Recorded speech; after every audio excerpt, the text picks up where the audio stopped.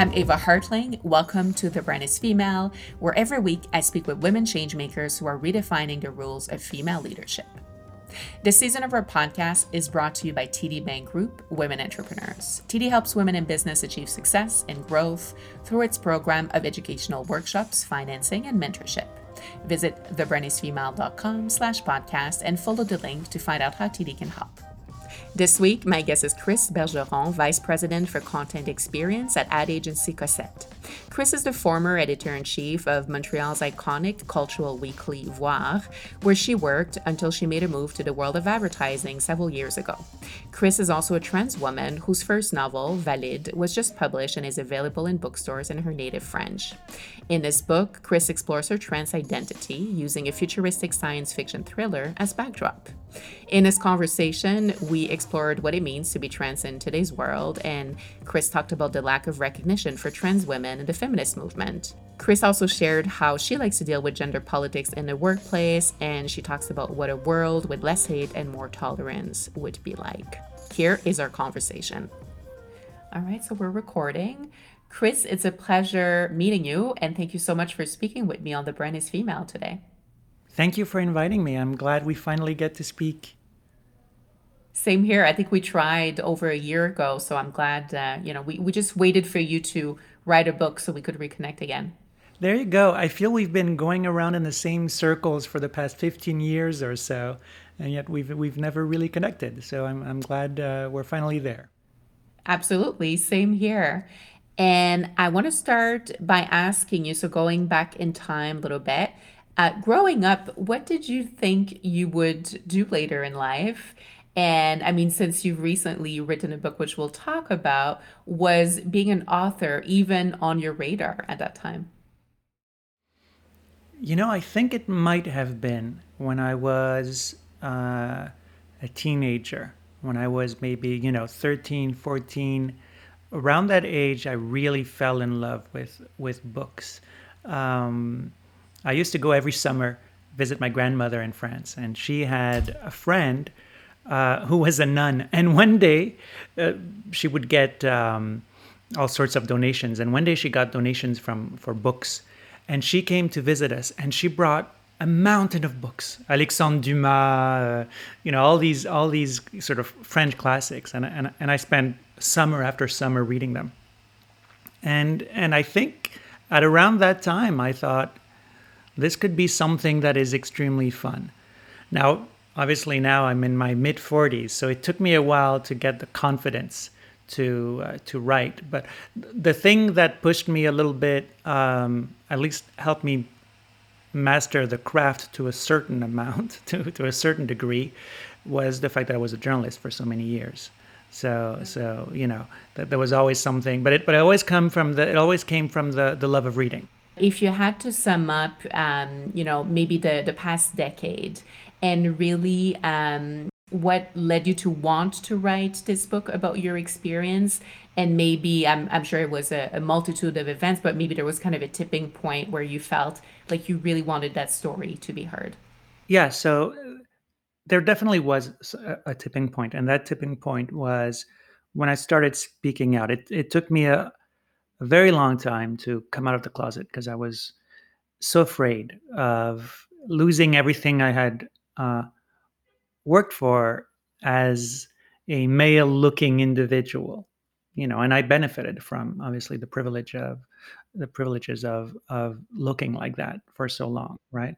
But I felt that the world of work and wasn't open enough for me to actually transition without paying a very large cost. And so it took me a while to find the actual an environment where I could feel safe. And once I did, um, these opportunities starting popping up for conferences, speaking out. People would notice me in meetings or so. And so I started giving these sort of short little talks about my experience. And one day, my publisher was present at one of those and said, let's write an essay about this." And my answer to that was like, "Well, no, let's not write an essay. Let's write a novel." And turn this into, yeah, there's enough for a novel. So let's make this, some kind of creative endeavor, which I think is more interesting. It makes for a better read. But it really, I had to go. I had to make those first steps, those initial steps of being a speaker before being a writer, and I had to master my own narrative before I could create one. Because what's in the book is my life, but it's also fiction. In fact, it's science fiction because I go into the future. So it's a science, it's a sci-fi autobiography. So I talk about the past, but I also imagine the future. And so it's a question of confidence, and confidence often comes from others. From we keep saying that it's confidence is sort of self-born, but it's not. It actually very often comes from the environment in which you are allowed to exist. Well, and speaking of the environment, and when in fact, when we started having conversations and we were in touch, and I was seeing you be mentioned in industry talks, and I think you were starting kind of that journey, giving more conferences and doing public speaking. And you obviously work in the advertising industry. So for people who don't know, what was that like starting to talk about your journey, your experience to your colleagues in your workplace? And from what I can tell, it seemed like you were surrounded and still are by a very supportive, work environment and colleagues and industry overall. But I'd love to know how that played out. So speaking out and starting, that journey of being a public speaker was something that is, and still, I mean, it is today, and it was very much so at the beginning, very emotional, such an emotional journey, because um, it it it felt like I was delving into very personal stuff, talking about trauma, talking about you know the way in which I'm seen in other people's eyes, talking about public perception, um, confidence and the absence of confidence, all these things. And so the first couple of uh, times I gave my talk, I mean, I wasn't able to do the whole thing without crying, without just bursting into tears. And then people in the audience started crying as well. So the first couple of times were a bit of were tearful events. Obviously, when I was doing it, in front of my colleagues, so that was my first audience. But even after, when I was on other stages, there was always this moment where I would choke up, and then people would have that reaction as well. And there's something cathartic about that level of vulnerability, putting yourself out there. And in a way, I tried to set up my talks as an experience, as an emotional experience. I mean, it's not a big show, by any means, but I try to connect on a very human level, and I am very frank and very candid about my life. And so, the interesting thing is that it goes from the very personal to the more business aspect of our reality. So um, I think that's what makes it compelling, and I've gained confidence because of that. But the funny thing is that obviously after it's very I'm drained once I've given my talk. Every time I like, oh my god, now I have to go back to real life and you know do my job. Mhm. Yeah. Was it scary? I mean, I'm sure it was, but what was that process like of overcoming the obstacle of, being able to speak your truth? And were you afraid that, that might cause rejection and that might cause people to be critical of you, especially since you were doing it with colleagues first, right? So it's tied to your livelihood, and there's always that risk of, will I still have a job? Will I still be employed? I wonder what that process was like for you. Well, that fear of losing my job um, is something I've had many times in the past. In fact, I've lost my job a couple of times, and I, I imagine that who I am, my identity was probably part of the equation Mm. that led to the decisions that my previous employers made when it came to firing me. So yeah, I obviously that's a fear that I always have. Not so much of because of the way I'm treated, because I'm very well treated at Cossette where I work, but I guess it's sort of residual trauma Mm. from my previous experiences. So yeah, I was afraid a little bit, to be frank, but oddly enough, because of the general openness I was experiencing at the office, I knew that I wasn't going to be judged, Mm. and I was encouraged to to speak out and to tell my truth. And so it was such an open invitation that I knew that there was no risk. The risk happens a little bit later on when I talking to your colleagues. I don't consider public speaking. It's almost Mhm. private speaking. You're talking to people you see every day. It's when you get on stage and you start talking to people who don't know you at all. And I from time to time I happen to be featured in magazines, newspapers, things like that, whether it's for my book or just as a professional, as we all do after 20 years in the job. People Mhm. tend to ask for insights and things. So that's where I get the most afraid is being a magnet for hate, being a Mhm. target, as so many trans women are. And on occasion I do get you know the weird um, the weird message on Instagram or on Facebook, the random death threat, all those things. So Wow. that is more what scares me Mhm. than I think the reactions of people in the room when I give Mhm. those talks, because those are people that are usually primed to hear the message, that are Right. happy to hear it, whereas Mhm. the greater public, if I go on a radio show, if I go on a TV show, this week I'm doing a lot of that for the launch of my book.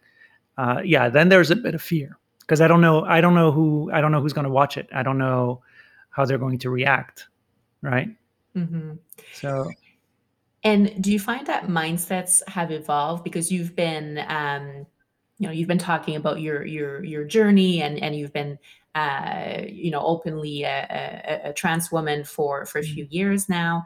Have you noticed that mindsets have evolved and that because I think to me and to a lot of people who listen to us, obviously this is in 2021. It kind of goes without saying that a trans woman is a woman and it's not mm, it shouldn't be something that inspires hate or criticism, but we know that's not necessarily reality for everyone around the world. But have you found that in our society in 2021 there's been progress in that regard? undoubtedly, there's been legal progress. Hmm. There's legal protections that weren't there before. There's progress at an HR level. I certainly see it where I work, but it's everywhere. Hmm. The amount of clients that I work with that call me up and say, "Hey, we're working on a trans program internally.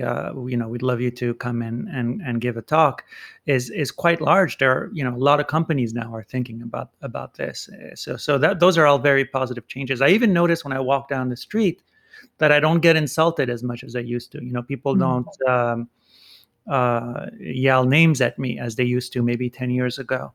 I don't know whether it's because I've been on hormones for a long while, so my face has changed, and I'm more obviously feminine than I was in the early days. But I think it's also linked to the fact that something has changed in society, and now people say, "Oh, well," even if they notice that I am a trans woman, they're like, "Okay, well, that's a trans woman, and that's fine." Hmm. Um, so that's happening, and that's the positive. And yet, reversely, there's a flip side to this, which is we are more visible, and so we are more targets. Generally, trans people, Hmm. and through Facebook and through social platforms, there has been this proliferation of hate, and it's easier than ever to be hateful without any repercussions. And so I've noticed that there is an increase of hateful, you know, rhetoric, both on social media and also in traditional media, and they kind of amplify each other, Mm-hmm. as you know. And so today, still, I find that trans lives are still up for debate. You know, Right. people are still debating whether trans teenagers can play sports. People are still debating about pronouns. People are still debating about, you know, papers and the way you should call somebody, you know, when you're saying hello in a store. These are all things that you know have been written about in our various newspapers here, and not and sometimes not from a very progressive standpoint. So that debate is still raging. I think we're still not at a stage where we are completely accepted, and also our fate, you know, the fate of my community, I think, is tied to the system. So we are accepted if politicians accept us, right? Mm-hmm. But if tomorrow less progressive forces were to take over, then perhaps our rights would be greatly reduced, as was the case in the U.S. for the past Yeah. few years. And there were some concrete steps taken against trans people that Biden now is. Oh, sorry, I just hit my mic. That Biden now is um, Dismantling. currently dismantling. Mm. So it's certainly not an issue that is settled. This season of The Brand is Female is made possible with the support of TD Bank Group Women Entrepreneurs. Confidently building your business takes sound advice plus guidance to the right connections, tools, and resources. As a woman entrepreneur myself, I know I need all the support I can get. What's great about TD's services for women in business is their collaboration based approach. They work with both internal and external partners who can provide education, financing, mentorship, and community support. TD employees are able to be proactive in the advice and guidance they give to women in business. They can facilitate and connect you to workshops, coaching, and mentorship, and they engage other like minded business leaders in an authentic way so we can share experiences and learn from each other. And in terms of, and obviously, I mean, and I think what you bring up around social media and even traditional media, and the level of subversive, well, not always so subversive, but that level of hate that can be generated, and it has to do with how, you know, again, users are you referred to the fact that it's easy to hide behind a screen if somebody is going to perpetuate hate and be critical of you know, of various things about other individuals. It's super easy if you're doing it hiding behind your screen, and there's not so much policing that is being done by social platforms. And then if we add the stance of traditional media on top of it, and I like how you bring up that they kind of amplify each other. What changes would you like to see made, and what kind of responsibility do you think that social platforms, media platforms, or even tech companies have in this regard? Well, the social platforms, especially the ones, you know, the major ones, the ones that have hundreds of millions, if not billions of users, you know, there's an inherent problem to them, which is no matter how well intentioned they might be in terms of trying to police hate on their various, you know, platforms and services, they're always a little bit behind the act, right? Mm, They're you know, it's set up in a way that they are spotting hate. So mm, hate has to happen for it to be removed, true. Mm, right? So it's always after the fact. It's always after the crime is committed, and mm, that to me is the result of the lack of proper, um, I would say, education on those platforms. You know, governments, um, you know, year after year, create these campaigns for, you know, acceptance or against racism or against transphobia. You know, every government does it at every level. There's a sense of public education around those issues, and I think social media platforms, because perhaps they're libertarian at heart. I don't know what it is, but there is a sense of not being, an unwillingness to take a stand. Mm-hmm. They're quite shy. I mean, they're very, they're maybe a little bit defensive when we say that, and then they show you a list of things that they've done. Right. But I certainly don't see these organizations, as being thought leaders against hate. In no way are they trying to um, curb the culture, Mm-hmm. right, towards a positive thing. And it's too bad, because that's the media part of social media. They consider themselves to be just platforms. um, but the media aspect is this: it means being able to take sometimes an editorial stand on things Mm-hmm. and plant a flag, and planting a flag for you know um, an open, caring environment is not should not be seen as a risk. So Mm-hmm. that's the first thing. And then after that, for newcomers, people that are building new platforms, well, I imagine the challenge would be to try to foster an environment from the start where hate doesn't have its place, and that can be also through biases. It can be through the onboarding process as you enter the platform, right? The way you can identify yourself, the use of pronouns, like the social contract you sign before jumping into the platform, all these things. Mm-hmm. For instance, Clubhouse. Mm-hmm. Yeah. I joined Clubhouse, and I haven't spoken on it yet. But the thing I've noticed is, once you have an invitation, it's extremely easy to get on it, Mm-hmm. and it feels like a platform where pretty much anything could be said. And I am Absolutely. not, Yeah. yeah, I'm not entirely comfortable with. Um, it doesn't feel like a safe environment, Mm-hmm. you know. So I don't know what, I haven't seen a message coming from them explaining how They they're manage that. actually. Yeah, exactly. Mm-hmm. So I think it's about the sort of conscious effort to explain the steps and their commitment to diversity for all of these platforms, and the protection of diversity. And again, hate and disagreement are not the same thing. True. um, you can disagree, you can be progressive or you can be conservative. That is fine. You can have. What I'm talking about is when um, politeness disappears, when insults start being used. That is what I'm talking about. I'm not talking about a left leaning or a right leaning bend to those Right. platforms. Yeah.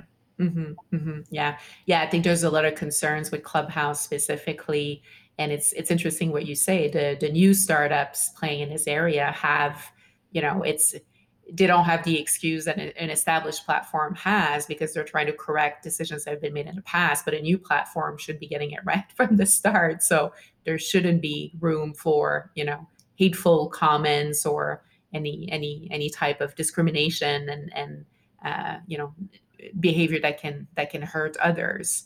But yeah, there's a lot of question marks when it comes to Clubhouse and some of the new platforms currently.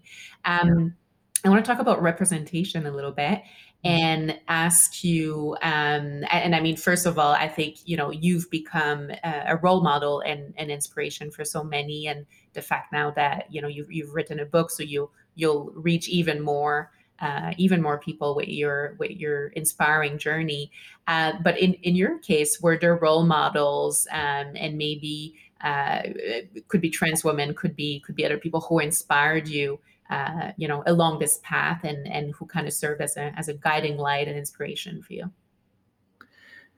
Well, uh, let's talk about, I guess, trans role models first, because there are few and far between. So it feels like where I have a image I use on in my talk, where I say sometimes I feel like I'm a little penguin stuck on an iceberg that's floating away, and I'm alone, and I'm on my little iceberg, and I'm floating, and society is a little bit further. And sometimes if you're floating away and you're on those seas, you see another iceberg with another penguin far away.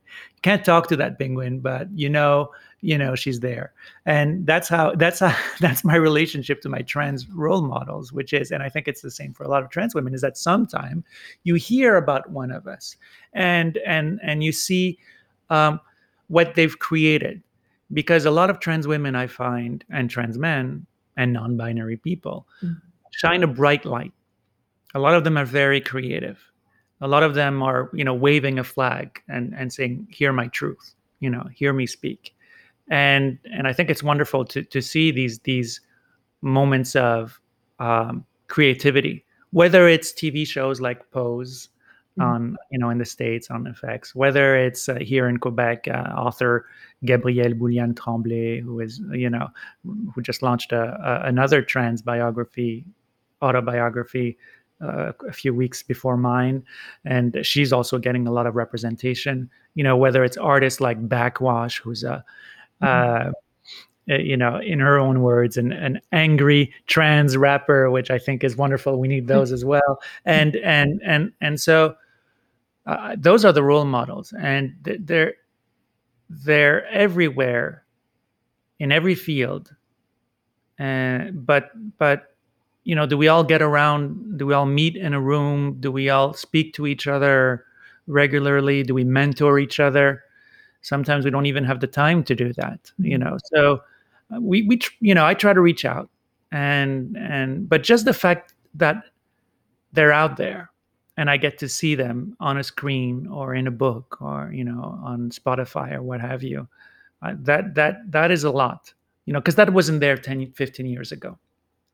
10 years Mhm. ago maybe, but 15 years ago they weren't public. And the Mhm. trend stories you would hear were more sensational in nature. It wasn't about their progress in society. It was about the sort of gruesome details of operations and things like that. That's what Right. people focused on. Or trans lives connected to sex work, or trans life connected to a certain sense of marginalization and violence and all these things, which very often, those things are linked, but in people's experiences. But I think now the world is getting open enough that you can see all sorts of role models, Mhm. and I think it's a wonderful thing. But again, I can't point out to a single trans mentor. Right. We have to be our own mentors. I mean, my generation. I think it's different for the younger people out there. Mm. And do you feel that it came with a responsibility when, as you went through the transition, and did it feel, you know, did it feel like something that you had to do, speaking up for trans rights, speaking up for, to be able to inspire other trans people, and talk about that journey? And I know it very much came naturally to you to want to share, and you started doing it within your industry. But does it feel, I can imagine that sometimes it comes with pressure when we are part of a minority group. And I mean, I could extend that to women as well, right? But not every woman is going to want to wave a flag and Mhm. be a diehard feminist. But what did that look like for you? And was there a sense of responsibility that that felt maybe imposed? Well, there is a sense of responsibility, I suppose, because when you're asked to speak, you're asked to um, affect people's minds. And so then it's somebody, reaching out and saying, "Hey, can you make the world a little bit better through what you have to say?" And it's hard to say no to that. Mhm. The My fear, or I don't know if it's a fear as much as it is a concern, is to be reduced um, to my gender identity, and Mhm. and be only that. Mhm. I would hope that my novel is seen as a good novel and not just queer literature, which is Right. fine. I mean, obviously it is, but above and beyond that, that people. I love when I do interviews about my book, and they don't necessarily focus on the trans aspect of it, but they focus about, there are parts of the book that talk about our relationship to technology, as we've been Mhm. speaking for, about in the past few minutes.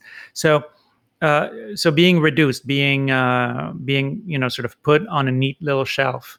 This is the trans person, the trans advocate, and this is what she's going to do for the rest of her life. That's Mhm. something that is a concern to me, Mhm. because obviously, I'm a former chief editor of a magazine. I'm a former creative director. I'm a VP of content. I've got skills, and I want to be known for those skills as well, not just my identity, right? I want to Mhm. be known for my creativity and not just my identity. So that is that is the risk of being outspoken, I would say. Mm. Yeah. Yeah, you become, your identity becomes very much defined just by those parameters. Tokenized. You Yeah. become tokenized. And now when I get paid to do a conference, as is beginning to happen, because often, most of the time early on, that's one of the weird things, is we're asked to speak, but often we're asked to speak for free. For free. It's like, here, talk to our 1,000 employees and do it for free because you've got all this free time. Yeah, exactly. You're So now I'm you're beginning just to charge supposed to it. be speaking to people, and yeah. Well, that's it. So now I'm beginning to charge for it because I'm like, well, I'm kind of doing your job, Yeah. and um, but then the question I'm asking myself is, am I monetizing my trauma? Is that what I'm doing? You know, and it's an interesting question. Absolutely. A few minutes ago, I was on a Zoom call with people from the One Club, the big advertising, the One Club for Creativity. So it's a big Mhm. advertising award conference. Anyways, and they're doing something around gender equality, um, and we were there with three other speakers preparing for it, and we were the same speakers. It was the third or fourth time we had crossed each other on a call like this in the past year. Mm. I was like, okay, well, are we being? And one of the people there said, "Are we being typecast? You know, Right. why is it Yeah. always the same people in those conferences? Why is it always the same four or five speakers that Mhm. keep showing up?" Mhm. And so that begs the question of true diversity. Yeah. The day we reach that, uh, perhaps I'll have less work. Mm. Yeah, And yeah, and it'll be for a good reason. for a good reason. Yes. I want to ask you, so we've obviously been in a pandemic for, 12 months now. And there's been other movements throughout this pandemic, including a racial reckoning. And I think, I like to say it's really, in a way, it's helped kind of, elevate our consciousness on many different levels. And I've been asking guests on the show lately, what's one way they think you know the status of women has improved, and what's one way that we've gone backwards. And I wonder for you, if you've observed anything of the sort, what's one way that you feel our voices, and I want to include trans women, non-binary people, but the larger group here, what's one way our lives, or even maybe it's just our voices being heard more. But I know we've also lost, when we look at women, and a lot of people refer to the she session, with women who have been affected by, larger numbers of jobs being lost in industries where women are typically overrepresented. Women have to deal with added responsibilities when it comes to childcare, and the list goes on. And our mental health has obviously been affected. So, what's one plus for you, and what's one minus if you look at the past 12 months? The plus today is difficult to find. Um, I'm a little bit worried. So I would say that the plus is the fact that women are noticing there is a step back that's happening in our lives, and are not having it, and are raising the flag. I think that, to me, is you know very much a positive, which is like, this thing is happening. We're losing our jobs. were, you know, subject to more violence at home. And right now, it seems that in many organizations, the people that are getting promotions are men. Mm-hmm. Absolutely. The people that are positioning themselves as the saviors of their industry through this time of crisis seem to be positioning themselves as these, captains of the rough seas, to go back to maritime metaphors. And that to me is something that's a little bit scary. But we're seeing a pushback. We're seeing women saying no, that we can't go back to that. Uh, but I'm a little bit scared for what happens when we get back to work and we find that all of a sudden all of our bosses are guys again. All of a Mm-hmm. sudden, and that comes with a certain type of culture, and that comes with, there will be a culture shift as you know the discourse is that power is being shared today. That's the public discourse that we're hearing on a lot of platforms by a lot of leaders. I'm afraid that the reality is not that at all. Mm-hmm. I'm afraid that the reality is that power is being concentrated right now Mm-hmm. in the hands of a certain, specific group, and that they are using the diversity, open-mindedness sort of discourse in order to even position themselves more solidly in their role as leaders, because then they become enlightened leaders. You see what I mean? Now, Mm-hmm. I don't want to make it seem like I'm anti-men and that men shouldn't be CEOs, and that men, that's not what I'm saying, obviously not. But I'm saying, things weren't going fast enough before, and they're slowing down Mm-hmm. when it comes to gender equality, and that is highly problematic. Mm-hmm, mm-hmm. Yeah, yes, I would agree with that. And you referred earlier in the interview about the privilege that you were, or where you were leaving behind when you chose to Yeah. become what during your transition. And it's I've had discussions lately with the author Koa Beck, who wrote the book White Feminism, and Mhm. where she addresses the fact that our modern feminist movement, is often, we think it's very progressive and very inclusive, but we're leaving out a lot of women, a lot of well, trans women included, a lot of women who don't fit a certain status, or are not are a lot of women who are not white as well. And I wonder, in your case, what's your perspective on, you went through letting go of the privilege attached to being a man, and then knowing that even as a woman, you risk, being part of a subgroup of women that is not fully recognized by a lot of women, Mhm. including women who call themselves feminists. And I wonder what that reality has been like for you, and what your take on that is. Obviously, when I talk about the loss of my privilege, I always start with the caveat that I am quite privileged, just being a VP in a successful agency. So I can't say that I'm not privileged. I am, but that privilege is built on experiences that I've lived hiding as a male, Mm, and so it certainly wasn't easy to live like that. There was a lot of pain associated to it in my life. I don't look at those days as, certainly happy days, but I was coached, and to a degree, and I was trained and pushed in a certain direction, towards leadership. And when it was time to come out, I could use that sort of, rap sheet and say, look, I've done this in the past, so you have no choice but to trust me, because the facts are there. And that helped me maintain and even grow my career as I was doing this transition.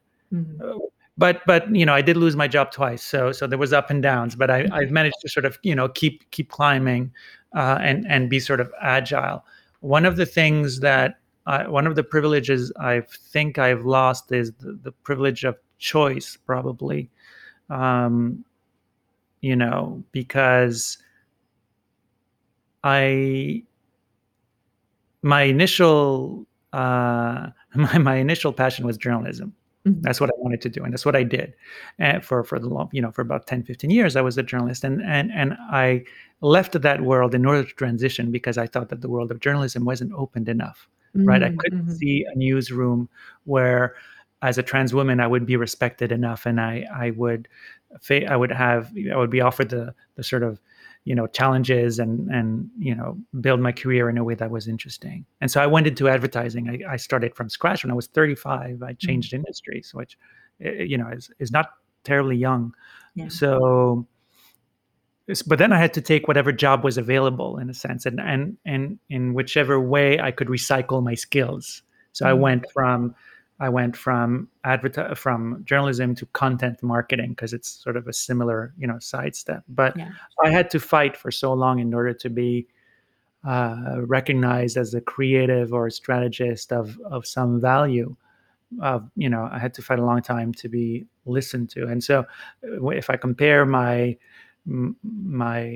um, professional path to people who had the privilege of choosing a job and getting better at it through years and years and years of practice, I realized that the reason why mine is so sinuous is because I am trans, is Mhm. because I had to bounce back, reinvent myself, get new skills, and come. This is I'm entering my third career now, Right. actually, because as a speaker and a writer, and so now all of a sudden I have to learn new skills, Mhm. and which keeps me young, keeps me on edge. That's great, Yeah.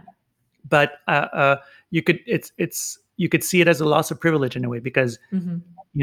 there's a hustle that needs to happen Mm. in order to keep growing. And I'm not sure. I think it's certainly the case for a lot of women, but not so much for the straight white males that I cross in my path, who are Mm. very linear in their experiences. You know, yeah, No, it's true, and I think women often face that reality of a second or third career, including women who choose to have children, right? And that's it. when you return from mat leave, it's not always a given that you'll pick up where you left off, and a lot of women make the choice of, even before they have children. And there's a multitude of reasons why women often, have to go through that transition of the multiple careers. So Yeah. I think we need to normalize that, that non-linear career trajectory because there's more and more of us living through it.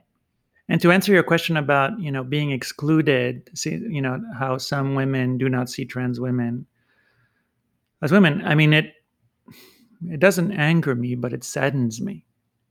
I know where they're coming from. I imagine I know where they're coming from, which is again a place of trauma, a Mhm. place of not feeling safe enough that sharing a space with a trans woman feels like an aggression. Mhm. And I think that's a sad state of affairs because obviously we're not aggressive. We're not trying to take anybody's place but our Mhm. own. So it saddens me that I feel we should be on the same camp. Mhm. And I fail to see. I may understand some of the hard, cold logic behind it, but I don't see the heart behind it. Yeah. Mhm. And then I want to ask you my favorite question to ask guests on the show, and it's what do you wish women would do more of? And recently, I've had guests answer that what they wish women would do less of, which I'm really liking too. So you can choose to respond in however way you want.